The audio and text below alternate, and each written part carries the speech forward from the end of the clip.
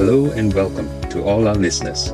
Thank you for tuning in to the Capel podcast, where you can get insights from Capel on navigating the recent trends in the business world.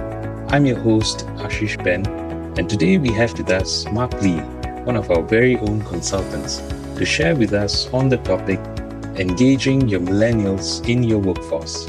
Mark, thank you for being here. Thanks for having me, Ben. And it's great to be on the other side of the podcast, so to say. Yeah, absolutely great to have you on the other side, Mark. So, Mark, you and I are both millennials, and very often we have heard this term being used to define us. So, for our listeners today, perhaps you can start with the working definition of what we really mean by the term millennial today. Yeah, that term gets thrown around a lot, right, Ben? And it's used to label all kinds of people. Yeah. So the definition I hold to is one from Pew Research Center, which is just that anyone born between 1981 and 1996 is what we're going to use as millennial for the purposes of our time here today. So that really means anyone from the age of 24 to 39 in this present year of 2020. Thanks for that, Mark. And so to dive into our topic today, why do you think that engaging millennials in our workforce is so key? Well, Ben, us millennials, we form a large part of our workforce at the present moment, right? Yeah. So there's a significant demographic there that requires engagement. On a deeper level, I think, Ben, that you and our approach to work is rather unique and complex, wouldn't you say? Yeah, definitely. Yeah, because we occupy, right, Ben, this space between the Gen Z generation, hey, I'm a TikTok, Instagram influencer, right? Yeah. You get so much of that on your social media, and they're building lifestyles all around sponsorship and influence. And, that's on our left, right, Ben? And then on the right, you see the Gen X, which are about, hey, put your nose to the grindstone, kid, right? And make sure that you work. So wouldn't you agree that we're kind of like sandwiched between these two drastic approaches? Most definitely. Yeah, I mean, it's like that, right? So we're quite critical, I think, when we see perhaps the extremes of either end. And so we don't really want to build, I think, careers that are built on just the likes of things such as social media influence or YouTube. At the same time, we're quite critical of saying, work, and that's all there is to career and life. So Yeah. I think we require a certain kind of engagement that finds us in that unique space and captures that kind of unique attention that we have. Perhaps we can have a closer look into a millennial's outlook on work, especially to better understand how to capture their attention and even engage their concerns. Yeah, I want to quickly qualify, Ben, to say that I can hardly speak for all millennials, right? I mean, you may disagree with everything I say. Hopefully you don't, Yeah. right? I'm sure that from my own observations and discussions with, friends such as yourself, I that's where I'm coming from. And, one of the dimensions that I think employers will want to consider is how, us millennials tend to have a much more global outlook on life, right? Ben, you wake up and you look at the news, and I bet you don't just read news about Singapore, right? Yeah, you read about it all around the world, right? And that's the kind of world that we grew up in, where when we say world, we're already talking at a global level, right? We're talking life, we mean globally, that's what we look at. So we really look at people's actions and lives as having impact beyond our physical borders. Right. So the lens of millennials tends to be much more beyond the immediate cultural and local concerns to that of being a responsible global citizen.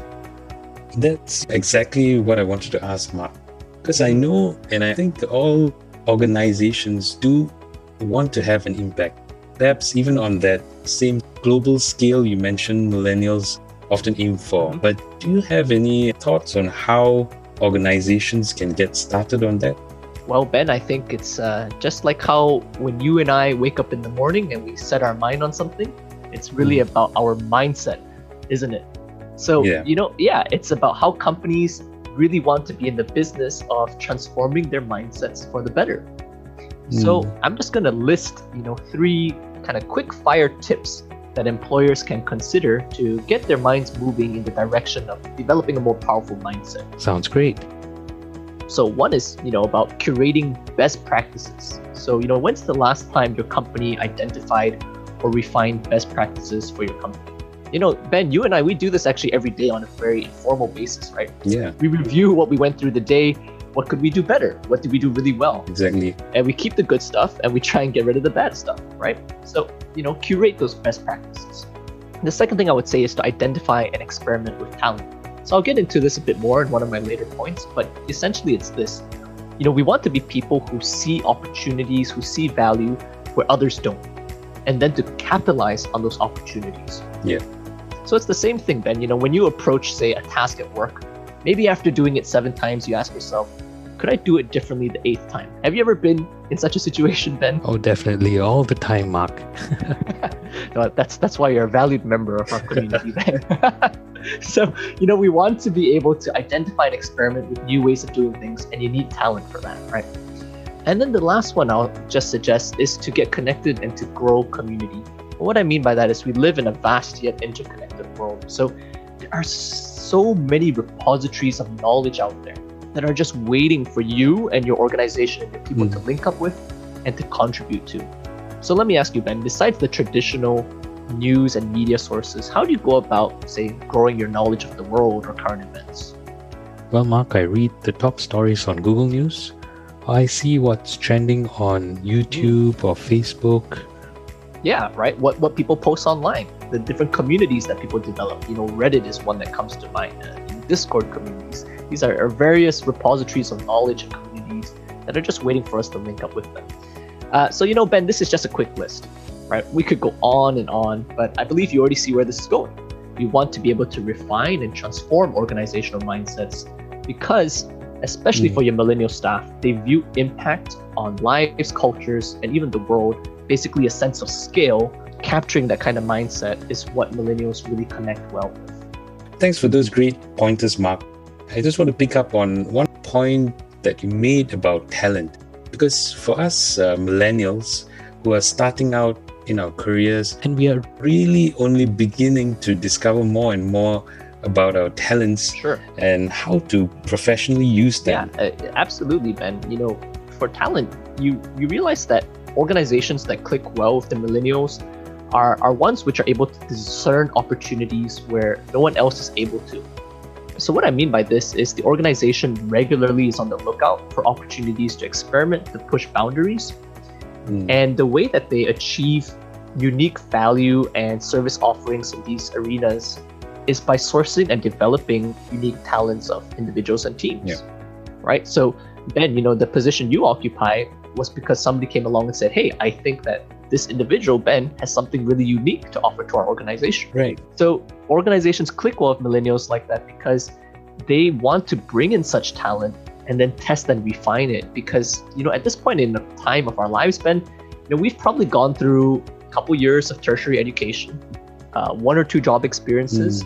And so there's a lot left in our tank, so to say, to be stretched and fueled and to be able to contribute and refine to really be productive and energetic for our organizations. Mark, I was just wondering if you have any specific examples that you can share with us that might help us to understand this concept better. Sure. Well, let's take yourself, Ben, as an example. We start somewhere, right? So, for example, you may know yourself a little bit. You wake up in the morning and look at yourself in the mirror, right, Ben? Yes. Adjust the hair on your handsome head. Most definitely. So, a little bit about yourself, right? Maybe you say you're a good debater or communicator because, say, you have debated in your university club, or maybe you did comms for your first job. Don't suppose that was you, Ben, at any point in time. That sounds just like me, Mark. Perfect. Okay, perfect example. So at that point in time that you have some talent in communication, right? But until you've been given a large enough opportunity, something that really stretches you, until somebody comes along and says, hey, there is an uncut gem of prowess in this guy, and I'm going to develop it. We haven't really been able to reach our full potential. So organizations are in this place where they look for millennials such as you and I, Ben, and I'm sure, for the other staff as well, but especially for millennials, where they want to be able to guide them. But it's a delicate task, right? Because what they're trying to do is create change, but they don't want to put too much pressure on the staff. Neither do they want to give them too much guidance. So it's a real balancing act.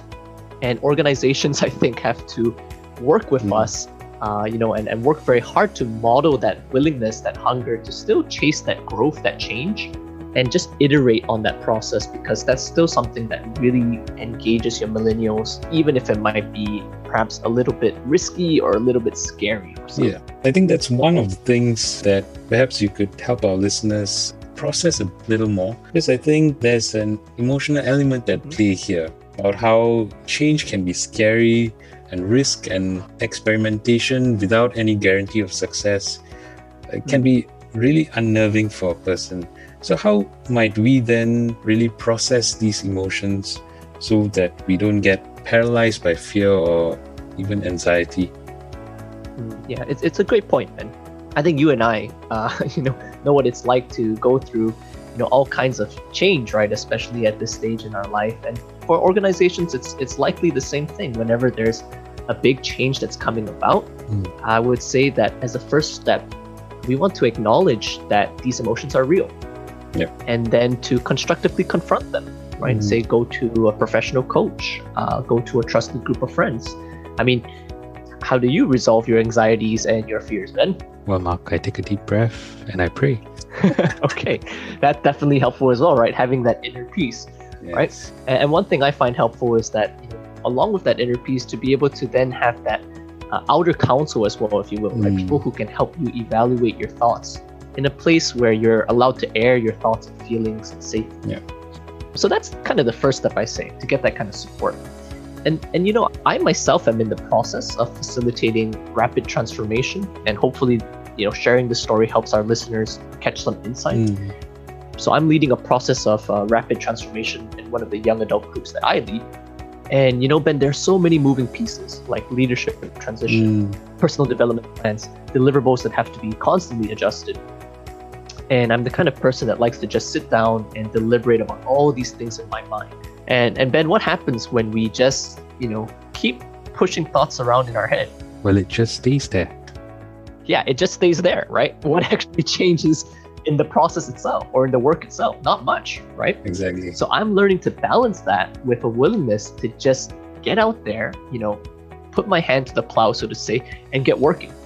And then from the data I gather, right, from the real working, to then refine from there, to really engage people in real time, and not just conceptually plan things out, but to engage people in real time and then refine from there. So I hope that's something our listeners can pick up, which is that the fear and anxiety of getting about change is very real.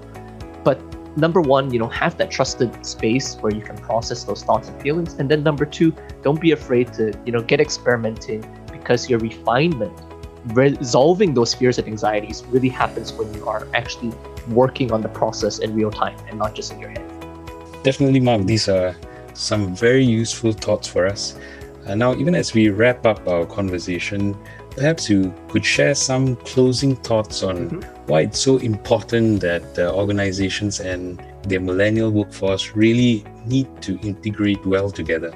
Sure, Ben. So before I respond with my closing thoughts, I just want to say that I think we covered a lot of ground today, many big ideas, and taking any one of those and having a think through, facilitating good conversations, facilitating opportunities with millennials in your organization, in any one of these areas will likely yield good results for you and your organization. As to my closing thought, I would say the heart of the matter is this. We really want to see employers and employees both engaging one another in such a way that resoundingly articulates who you are really matters to our organization, right? So Ben, you know what it's like to feel like you are involved with something, right? Yeah. You're connected to something. You're valued as a unique part of something, right? Right. Yeah, that makes us feel like we're really valued and we're really able to contribute something of value. So we look at how interconnected the world is today, and there are people, that are just contributing and making impact at scale. So I think when it comes to engaging and training and developing the millennials in their workforce, what organizations do when they dedicate resources to that engagement of their millennials is they're really heeding the cry of the hearts of their workers, which is this: help me make a difference for our organization and potentially for the world around us. Thank you very much for that, Mark. And thank you to all our listeners. We hope that you benefited from this podcast on engaging your millennials in your workforce. Join us again for our next episode in a few weeks' time on inspiring and empowering the next generation to lead change. Thank you, and we look forward to having you on the next Capel podcast. Goodbye.